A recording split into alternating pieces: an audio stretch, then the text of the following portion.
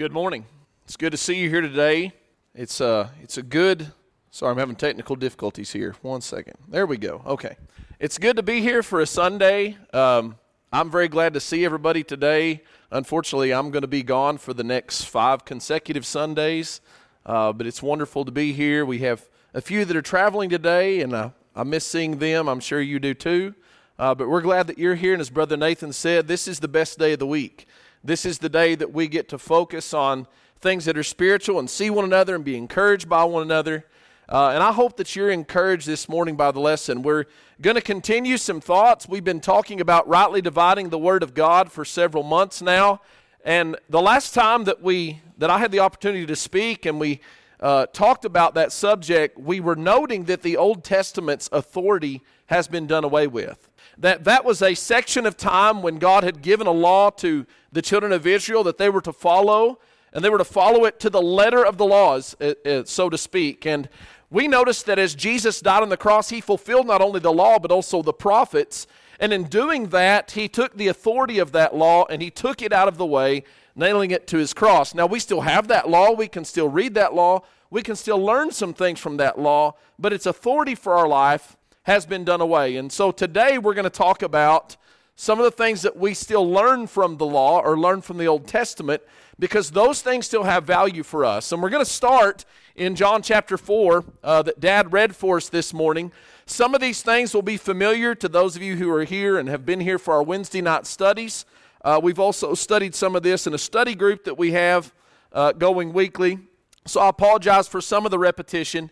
But maybe this will give it a little bit of a new face. So in the reading that we read this morning from John chapter 4, we see an encounter that Jesus had with a woman of Samaria. Now, to help us understand what's going on there, that woman of Samaria, that's a very important element of that story, a very, very important detail of that story as we look at the idea of being a Samaritan. This was a woman who the Jews looked down on. They would have looked at her as a half-breed. That's not my word, that's the word that they would have used. They often referred to the Samaritans as dogs. And what we need to all understand is the Samaritans were actually Jews. They were Jewish people. And we even know that God recognized them as Jews because Philip was sent to them in Acts 8 before the Gentiles were ever called. So God looked at them as some of the lost sheep of the house of Israel. Now, something that's also important to understand about why the Jews looked down on them, and I'm not saying it was right for them to look down on them, but there's a reason why they did. And the reason is because when the kingdom was divided and the southern kingdom, Judah and Benjamin to the south, and the other 10 tribes to the north, those 10 tribes strayed away from God in a lot of different ways. But mostly, their biggest problem was that they fell into idolatry. And some of the kings of Israel encouraged that idolatry, so they were worshiping false gods. And we have to understand that as Jesus begins to talk to her, this is where this woman lives, in an area that's been heavily influenced by idolatry, where they've taken idol worship and they've taken Judaism and they've tried to kind of mix them together. And so even though they had some truth, they also had a lot of lies that were mixed in with that truth. So Jesus is going to make a statement to this woman here in a moment that if you don't understand all that, you might not understand what he means. So that's why I want to kind of give us a little bit of information before we dig into this text. So just revisiting, this woman is talking to Jesus about worship. And what prompted that was Jesus brought up something in her life that she obviously didn't want to talk about. Because they're just having a conversation, and Jesus says, go call your husband. And she says, well, I don't have a husband. He says, that's right. He says, you've had 5 husbands, and the man you're with now is not your husband. And so giving that information, she immediately starts a religious debate because, that's somewhat, kind of human nature. Someone brings up something you don't want to talk about. You just divert the conversation to something else that you'd rather talk about. So that's why she brings up this statement. She says, our fathers worshipped on this mountain, and you Jews say that Jerusalem is the place where we're not to worship. Jesus said to her, woman, believe me, the hour is coming, and now is, or when the hour is coming when you will neither on this mountain nor in Jerusalem worship the Father. You worship what you do not know. We know what we worship, for salvation is of the Jews.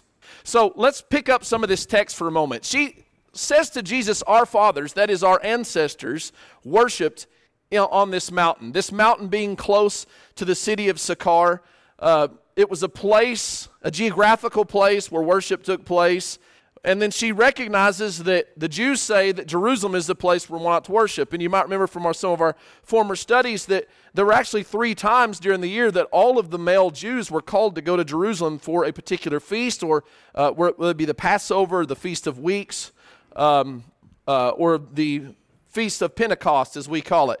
And if you think about what this woman's saying, she's saying, what's the truth about this?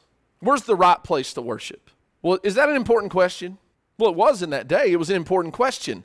But Jesus says this to her, you don't know what you worship. Now let's think about that. Imagine all of your life, you spent a lot of your time and attention going and worshiping God in some place. And then you have a chance to talk to the Messiah and say, okay, what's the right place to worship? And he says, you don't know the what of worship.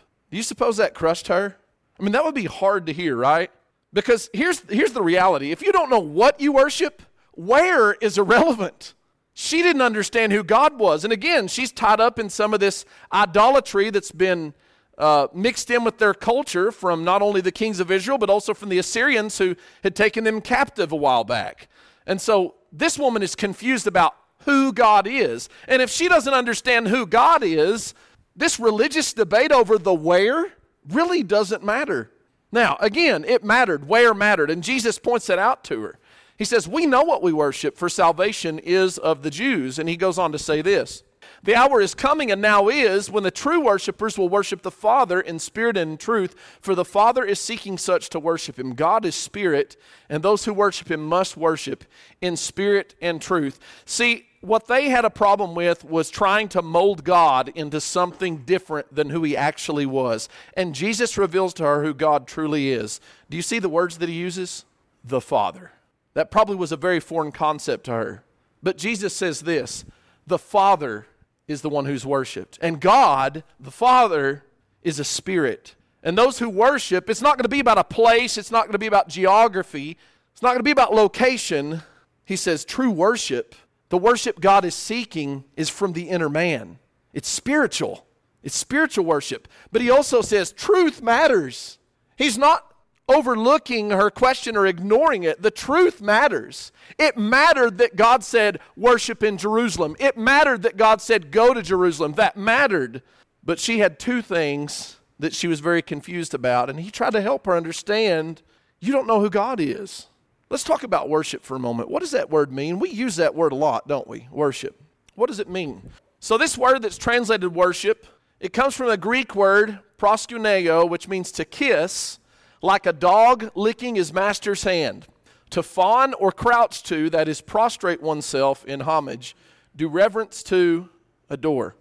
Dad and I and the girls went up to Arkansas, and we went and saw Dewey Watkins. And I don't know, some of y'all probably met him at Wheeler's summer meeting last year. Dewey lives way out in the mountains. And we pull up to the house, and we come out, and he comes out to greet us. And then here come his dog, Lori, and she ran around the house to greet us too. And she ran up right to our feet, and Dewey looked at her, and she got as low to the ground as a dog could possibly get. You know why? Because she knew who the master was. And that's what worship is. That's actually what the literal word means. To lick a master's hand like a dog, or to fawn, or to crouch, or the word prostrate oneself. That word prostrate means to fall down on the ground at someone's feet. And what I want us to understand is the word worship in and of itself is a sign of humility. It's a showing that you are great and I am not. And I think we slap the word worship. We label a lot of things as worship that really aren't worship. Just because you slap the name Jesus on something doesn't mean it's worship, or that he's happy with it, or he accepts it. Worship is a sign of humility. It's a showing of who is master and who is not. That's worship. And so don't lose that as we talk about worship today. This is what worship truly is. So I want to think about some of the things from the Old Testament, and I want to take you back just for a moment to the time that the children of Israel spent in Egypt, because you want to talk about knowing who God is. Imagine, I try to imagine myself being in Egypt when they were enslaved and seeing some of the things that they saw. And wouldn't it have been incredible to have been there and to seen some of the things that they saw? I mean, you see the rivers not turn red, but literally turn into blood. You think, well, I want to see that. It'd be kind of scary. I mean, it would. It'd be frightening, wouldn't it, to see rivers actually turn to blood and all the sea life in them die from that. And that says that the river stunk. But you know what? That was the power of God, and they got to witness that. They saw a plague of locusts. We think we've seen a plague of bugs in our life. They saw a plague of locusts that would have been so thick it would blot out the sunlight. It came through and just devoured all their crops. They saw darkness that it says was so thick it could be felt. I don't even know what that means, but that's a thick darkness, right? They saw a lot of amazing things. Even after God brought in the plague of the death of the firstborn, and they were escaping from Egypt, they got to the point of the Red Sea, and they were pinned in on all sides. I mean, there was nowhere for them to go, and they knew it, and they started crying out and saying, "Did you bring us all the way out here just to die?" And Moses says, "Stand still and see the salvation of God." And as they watched, this sea parts ways, and the land dries up, and they walk through the sea. I mean, that'd be amazing, right? I want to ask you something. Do you think if you had been there and seen those things that you'd have a pretty good idea of who God is? Do you think you'd ever forget seeing those things? I mean, we have significant things happen in our life that we just can't unsee, right? We always remember them. You wouldn't forget something like that, right? So they get through the Red Sea, and they cry out to God, and they praise God with a song and sing about his greatness and about his salvation. And as they're traveling, they get to the base of Mount Horeb, Mount Sinai. And Moses goes up on the mountain. And you wait, and you wait, and you wait, and Moses doesn't come back. And so you start to get anxious. And you say to Moses' brother, you say, "Hey, Aaron, where's Moses? What's happened to Moses?" Oh. And you get worried. And so you say, "Aaron, we don't know what's happened to Moses, and so we want you to make us a god." That's kind of one of those plot twists you really don't see coming, right? The question is why? I mean, this cow did not part the sea. It did not perform all these miracles. It didn't deliver you out of bondage. Why a cow? I'll tell you why. Because they went back to what they knew. They went back to what was familiar to them in life. They lived in Egypt. And I think sometimes we get the wrong impression about the children of Israel being in Egyptian bondage, like the whole time they know who Jehovah is and they're worshiping Jehovah God. They were not. They were not. They were just as caught up in the idol worship of Egypt as the Egyptians were. And we know this because Joshua calls them out on it in Joshua 24. He says, you got to make a choice. You can worship the God that has brought you out of bondage, or you can go back and worship the gods that your fathers worshipped in Egypt. But you've got to make a choice today. This was the God they were familiar with. You know what it says they did? Aaron told them, "Bring me all your gold." And they brought the gold to him. And it says that he melted it down and he fashioned it into a calf. And then they rose up to play. That's what it says. They rose up to play. What's that mean? They worshiped their God. You know why they made this calf? Because this calf doesn't talk. It doesn't have a will. It doesn't have commandments. You can worship this calf any way you want. It's not going to tell you any different. It's not going to be displeased. It's a calf. They worshiped this God how they wanted to. They said, "These be our gods." When Moses got there, he was mad. He said, "Aaron, what'd you do?" And he said, "Well, the people." "Well, where'd this calf come from?" "Well, they gave me this gold and I threw it in the fire and poof, out came a calf." He wasn't buying it. He knew he was lying. I mean, the guy had to have some skill just to mold gold. I couldn't mold a calf out of gold, but it doesn't matter. Their efforts don't matter. Their sincerity doesn't matter. What matters is they built a God that is not a God. This is not God. But if you build your own God in your own imagination, you can do whatever you want. That's not very different from what we see in the book of Romans. See, in the book of Romans, they did the same thing. They wanted God to be molded into an image that was formed by their imagination and their desires. In Romans 1:23, it says, "They changed the glory of the incorruptible God into an image made like corruptible man and birds and four-footed animals and creeping things. Therefore God also gave them up to their uncleanness in their lust of their hearts to dishonor their bodies among themselves and exchange the truth of God for the lie and worship and serve the creature rather than the Creator who is blessed forever." Now, if you look at what he's saying about the Gentiles, there's some very telling things about their lifestyle. He says they were burned in their lust toward one another. He said they were dishonoring their bodies. He said because of the desires and the lust in their hearts, God gave them over to uncleanness. You know why?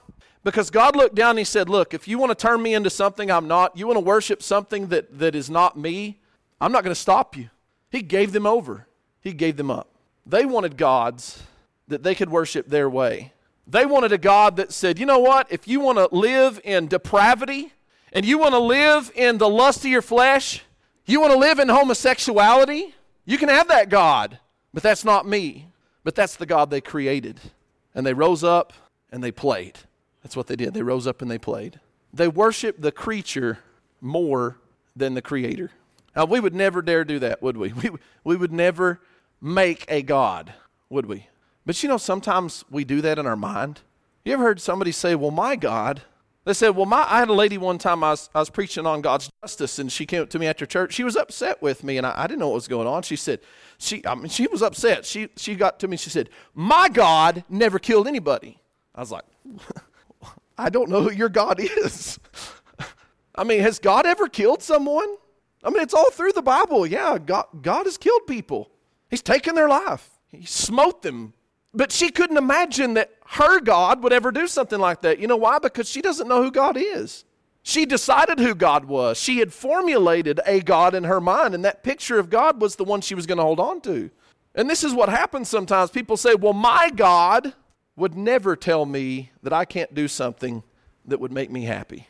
Well, my God would never be upset about that. Well, my God accepts me for the way that I am.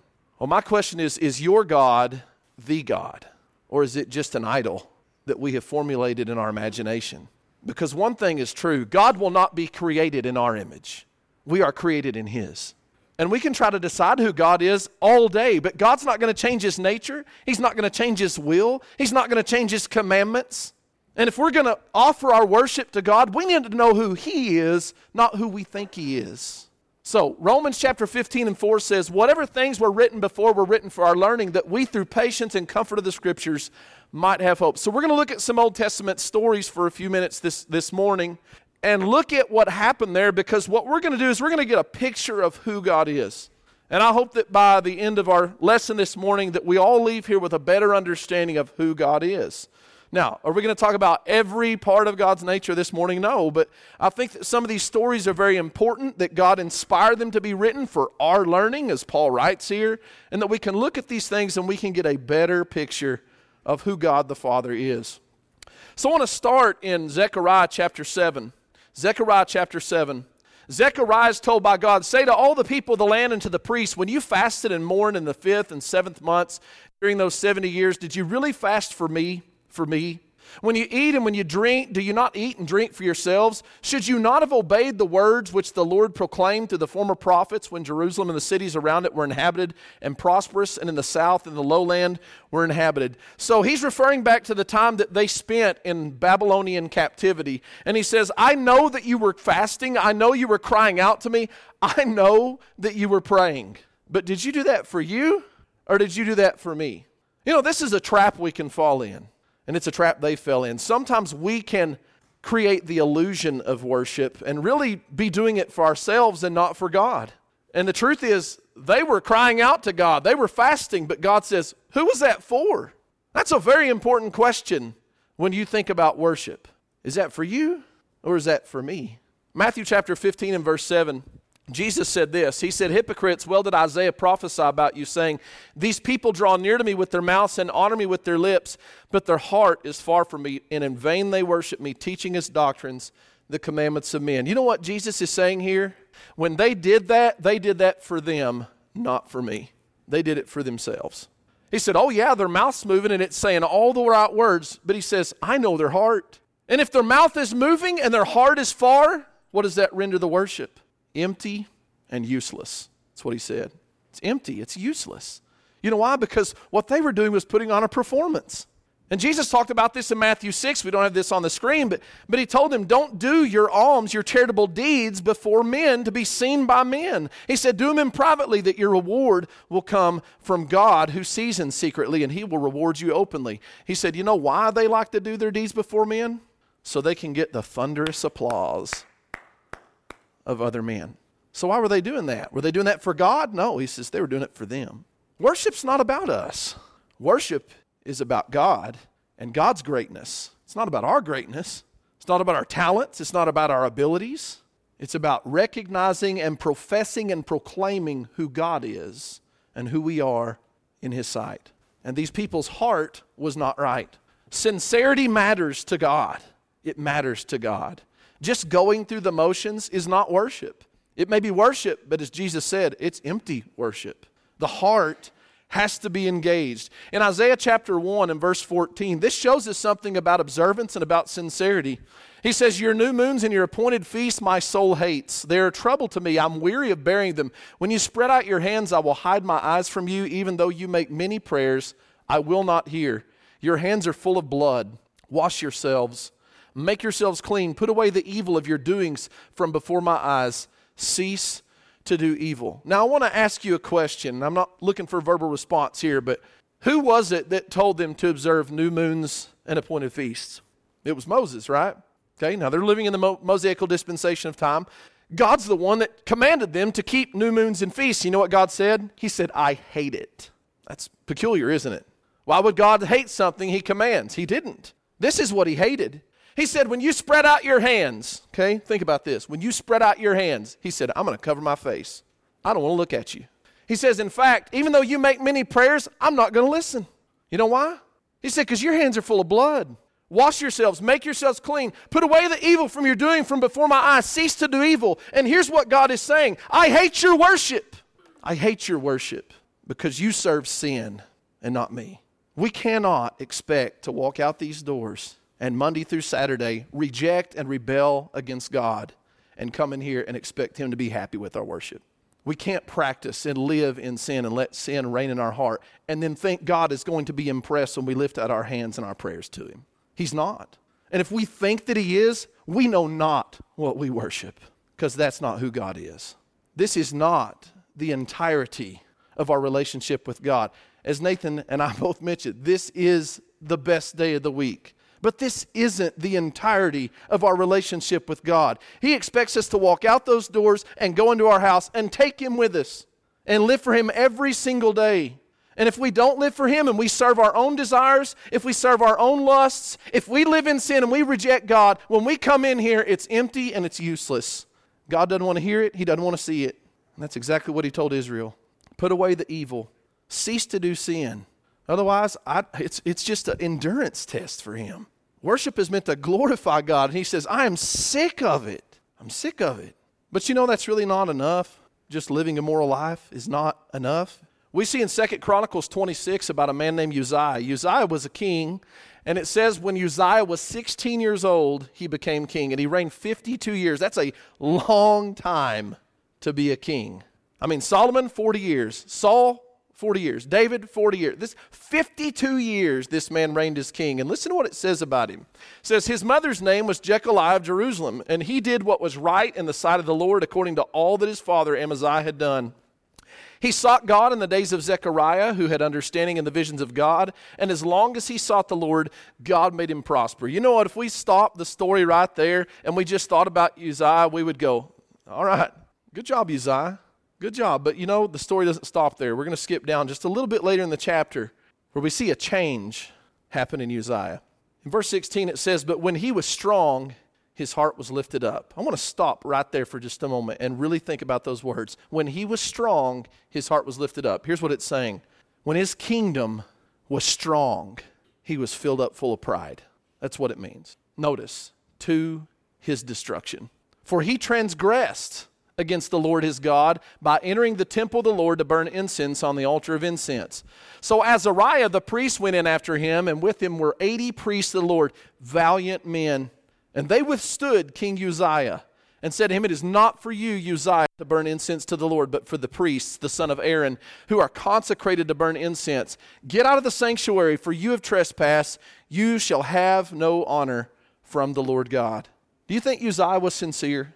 Yeah, and he lived a moral life. We have a saying, and maybe some of you have heard this and some of you haven't, but we've got a saying, you got too big for your britches. You got too big for your britches. Uzziah got too big for his britches. You know why? Because power often corrupts men. And Uzziah got full of pride, and he decided, I'm going to go do something, even though I know it's wrong. I'm going to do it. Why? I'm the king. I'll do what I want. And he walks right into the temple and starts to make an offering. Here's the problem. It says he was not consecrated. He was not consecrated. What does that word consecrated mean? It means set apart for that service. You may be the king and you may make a lot of judgments and decisions and you have a lot of authority and power, but you are not set apart to do this. And the priests withstood the king. Valiant men withstood a king and they said, get out. This is wrong. You can't do this. You can't do this, Uzziah. You know what God did? He gave Uzziah leprosy. He lived the rest of his life as a leper. You know what that means? It means from that point on, he had no social interaction, no human contact, and had to live his life in isolation. For one moment in his life, when he lifted up full of pride, did something that displeased God. That's who God is. That's who God is. Jesus was crushed for our sin. He was crushed for our sin. The Father crushed his Son for our sin, and we think God's going to give us a pass if we reject him and we rebel against him. This is rebellion is what it is. It's not a sin of ignorance. It's a sin of rebellion. He rebelled against God, and God was displeased. He had no favor, no honor. Listen to them. You have no honor from the Lord for this sacrifice. Why did he do it? I don't know. All it tells us is he was lifted up full of pride. 1 Samuel chapter 13. I want to give this just a little bit of context before we read this passage. So Samuel is the prophet of God at this time, and Samuel has anointed Saul to be king in Israel, and Saul is going out and he is fighting battles against the Philistines, and the Philistines were wicked people. I mean, they were idolaters. They were trying to destroy Israel at every turn, and so God is with Saul and with the soldiers, and they're going out and they're fighting against the Philistines, and they come up on this situation where 2,000 men go with Saul and 1,000 with Jonathan, and all of a sudden the Philistines hear about it, and they amass this giant army to come against Saul and Jonathan. And the way the Bible words it in this chapter is that there was as many men as the sand of the sea. So they had this giant army coming against 3,002 people. Would you be worried? They were. They ran. I mean, all of the soldiers, they ran and they went and hid. We're not fighting all these. There's too many. And so Saul, being the king, he feels responsible for this situation. He's looking out and he's going, the people are scattered from me. What am I going to do? Well, he's waiting on Samuel, because what Samuel's going to come do is he's going to come make an offering to the Lord and make reconciliation to God, and then God's going to give them favors so they can go fight this battle, because God is who they depended on to win these battles for him. And Saul knows this. So Saul, in his desperation, decides to make this offering to God because he's tired of waiting on Samuel to get there. What's the problem? Saul is not consecrated. He's not a priest. He's not allowed to make this offering. Why is he doing it? He's worried about his soldiers. He's worried about them dying at the hands of the Philistines. He's trying to reconcile to God. All these things are good, right? They're good intentions. What happens? Samuel said, what have you done? And Saul said, when I saw that the people were scattered from me, and that you did not come within the days appointed, and that the Philistines gathered together at Michmash, then I said, the Philistines will now come down at me at Gilgal, and I have not made supplication to the Lord. Therefore I felt compelled and offered a burnt offering. And Samuel said to Saul, you've done foolishly. You've not kept the commandment of the Lord your God, which he commanded you. For now would the Lord have established your kingdom over Israel forever. So Samuel says, what have you done? And Saul immediately begins to make excuses for himself. He says, well, let's just think about this rationally. This is what I was thinking when I did this. We're going to die. We're going to die. We're going to die. That's what he's thinking about. Samuel, I got tired of waiting on you. So I took it into my own hands. I knew that I felt compelled. You know what that means? I was desperate. The King James words it this way. I forced myself. It almost sounds like an out-of-body experience, doesn't it? I forced myself to do this thing. It was a necessity. It was my only option. And Samuel said, you acted foolishly. That's what you did. You disobeyed God is what you did. Your intentions didn't matter. Your sincerity didn't matter. Your care for all these people didn't matter. You should have done what God said. You know, this is the only time we see this in Saul's life. We have another story in 1 Samuel chapter 15 where Saul is told to go and, push wrong button there. He's told to go and just totally obliterate a people, the Amalekites. And the Amalekites were actually distant kinsmen of the Israelites. But the Amalekites, being the descendants of Esau, they fell into idolatry. They became wicked and violent people. They would plague Israel. And God got sick of it. And he said, Saul, I want you to go kill them all. Men, women, children, livestock, don't leave anything alive. I want you to completely obliterate the Amalekites. And Saul and the people, they go in, they kill everybody except for the king. So they leave one person alive, and then they start looking at the livestock, and they say, some of this livestock's pretty good. And so they destroy all the bad livestock, but they bring all the best or the choicest livestock back. And so Saul is proud of himself. He is proud of himself. And when Samuel finally comes to where he is, this is what Samuel went to Saul, and Saul said to him, "Blessed are you of the Lord. I performed the commandment of the Lord." Now, let's think about this. Did Saul perform the commandment of the Lord? Kind of. Sort of. What does Saul think, though? He thinks, I did exactly what God said. And Samuel says, then why do I hear sheep and oxen? If you did what God said, then why do I hear sheep and oxen? Then Samuel said to Saul, after Saul started making more excuses, he said, be quiet, and I will tell you what the Lord said to me last night. And he said to him, speak on. And Samuel said, when you were little in your own eyes. Let's stop right there. What's caused this problem? Pride. He says, when you were little in your own eyes. He says, were you not the head of the tribes of Israel? And did not the Lord anoint you king over Israel? Now the Lord sent you on a mission and said, go and utterly destroy. That means completely, utterly, completely destroy the sinners, the Amalekites, and fight against them until they are consumed.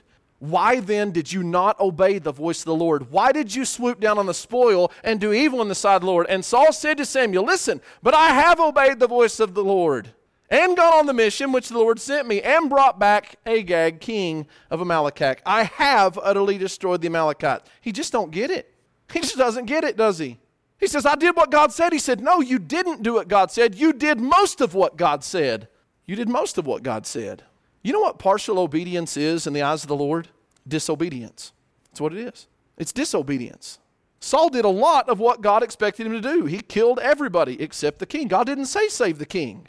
He didn't say I want the best of the livestock, because that's what Saul's excuse was. He said, well, the people thought it was a good idea, which didn't matter because you're the king.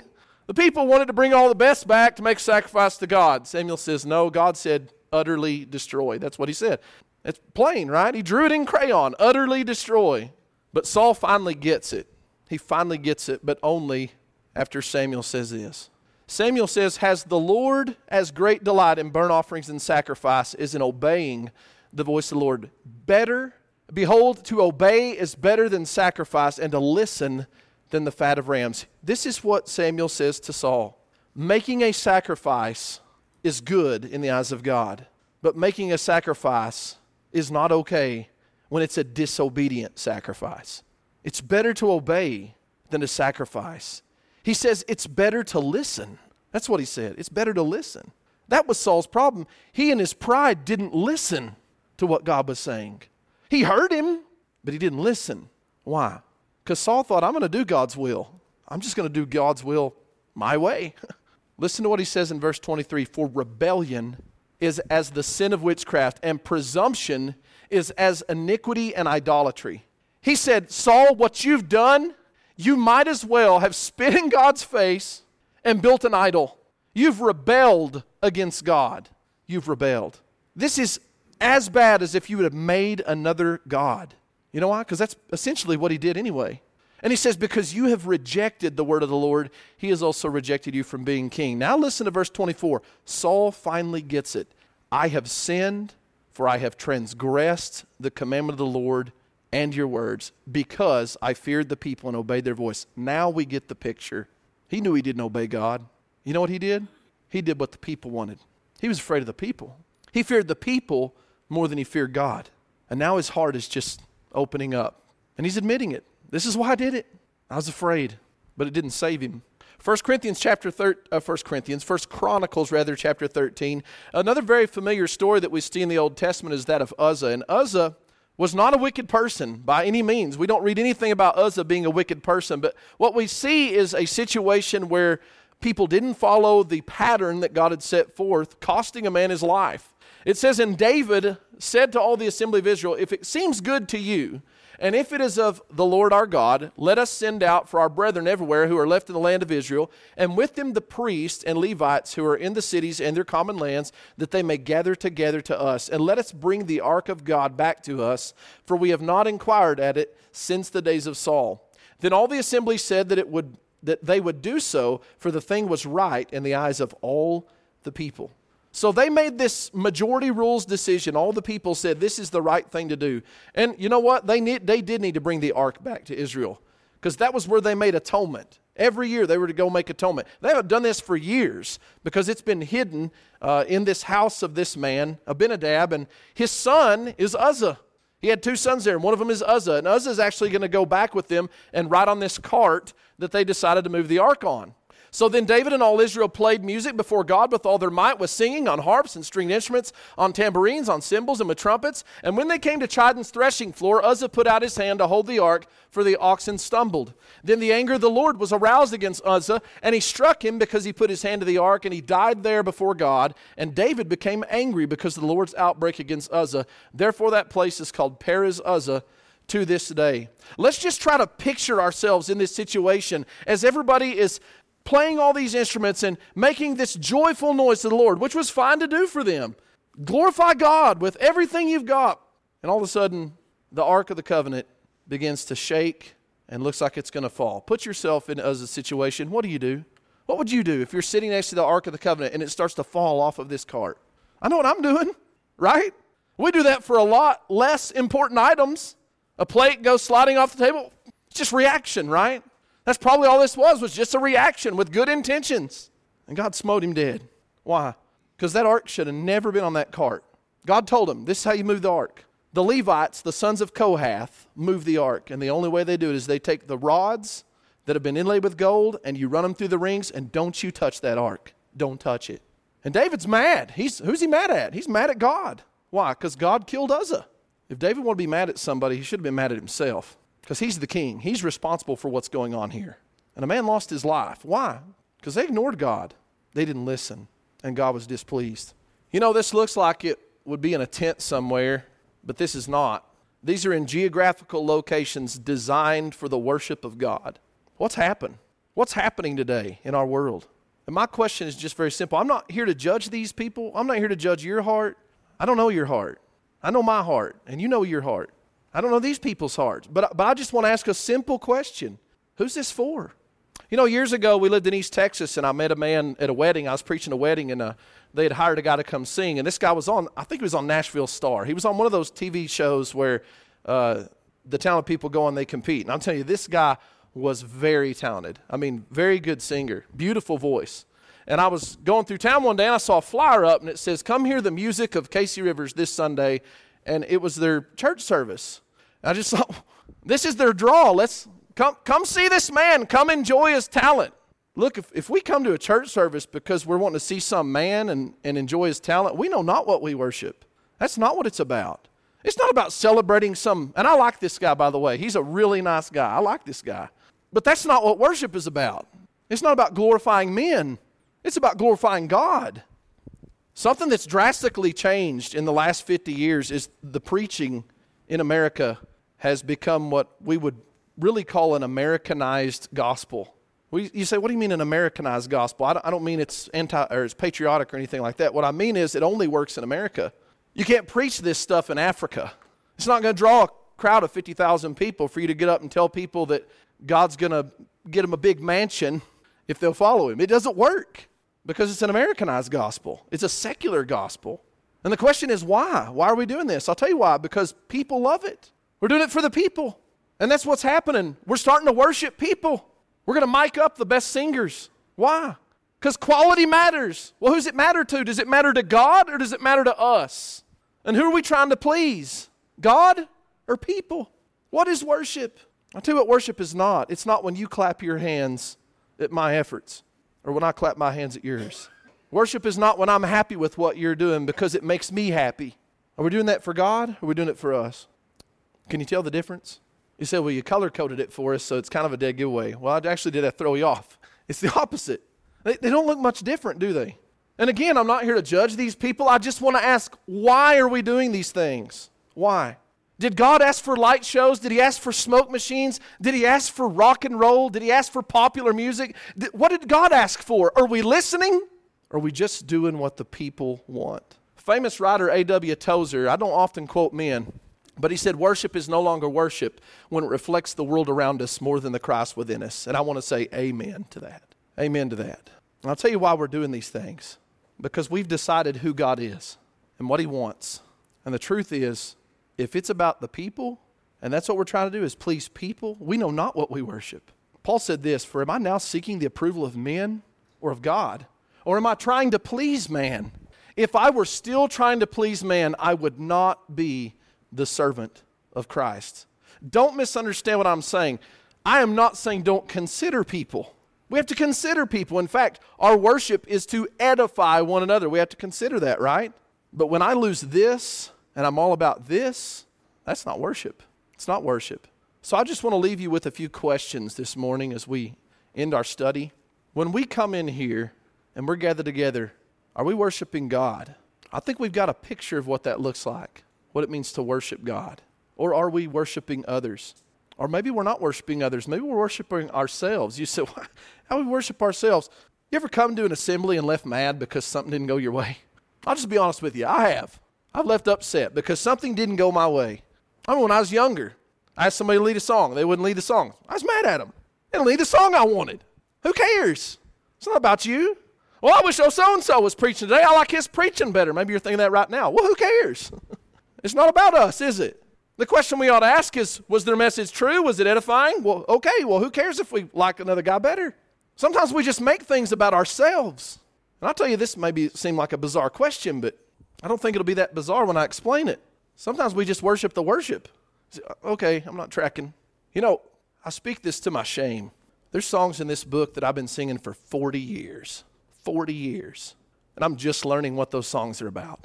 You know why? I'm a music guy. I love music. Y'all already know this, but I love music. And I'll tell you, one of the greatest joys that I get in life is when we're lifting up our voices together and that 4-part harmony is just right. It gives me chills. I love it. But sometimes I love it a little too much. And I'm focused on how good the song sounds and what the rhythm is like, not really focusing my heart upon the object of that worship. I'm just worshiping the worship. You know what Jesus called that? Empty and useless. The mouth's moving. It's near. It's saying the right things. But what did he say? The heart is far. It's far. You know, let's be real careful not to worship the worship. Sometimes we've prided ourselves in the function, the form rather, of our worship. That we don't do it this way. And we can do that and worship the worship and not worship the God that is the object of that worship. We have to be very careful that when we come in here, we don't come in here with the wrong heart. We don't come in here with the right attitude, and that we're actually worshiping God. I want to leave you with one passage today from Leviticus chapter 10, verses 1 and 2. It says, "Then Nadab and Abihu, the sons of Aaron, took each of them his censer and put fire in it and put incense on it and offered profane fire before the Lord, which he commanded them. Not commanded them, rather. So fire went out from the Lord and devoured them, and they died before the Lord." You know, there's a lot of things going on that are right here. Number one, these men are in the right place. These men are consecrated for this service. They've been designated to make this offering. And they come to the right place with fire and with incense and their censer, and they're going to make an offering to God, and God killed them. Why? One seemingly small detail. You know what it was? God told them use holy fire. You know what they used? Regular fire. Regular fire. You know what he didn't say? He said, don't use this fire, don't use that fire. He didn't say none of that. He didn't tell them where not to get their fire. All he told them was this is where you get your fire. You get it out from under the altar. And the interesting thing is the fire that was under the altar that they neglected is the fire that took their life. You know why? Because this is who God is. God is holy. God is holy. You know what he's asked for from us? A holy offering. You say, I'm not sure I can give that. Yeah, you can. Because I'll tell you what he wants. He wants your life. He wants your heart. He wants your humility, and he wants your voice. That's what he wants. He wants you to listen. That's what God wants. That's not difficult, is it? If we listen to God with the right heart and we offer him our heart and our mouth, he is pleased, he is glorified, he is happy with our worship. Today, if you're here and you're not consecrated for the service of God, if you're not a Christian today, we want to encourage you to become one. Because God wants you to have the purpose of glorifying him in your life. That's what we're called to. He says you're a chosen generation, a holy nation, a royal priesthood, a peculiar people, that you should show forth the praises of him who hath called you out of darkness into his marvelous light. See, God wants to set you apart for his glory. Maybe you're here today and you are a Christian, and maybe you're just like me, and sometimes you just go through the motions. And maybe you've been doing that for a long time, and you just want prayer. We're not here to judge you. We're just here to help you. If you have a need this morning, come and have a seat as we stand and we sing.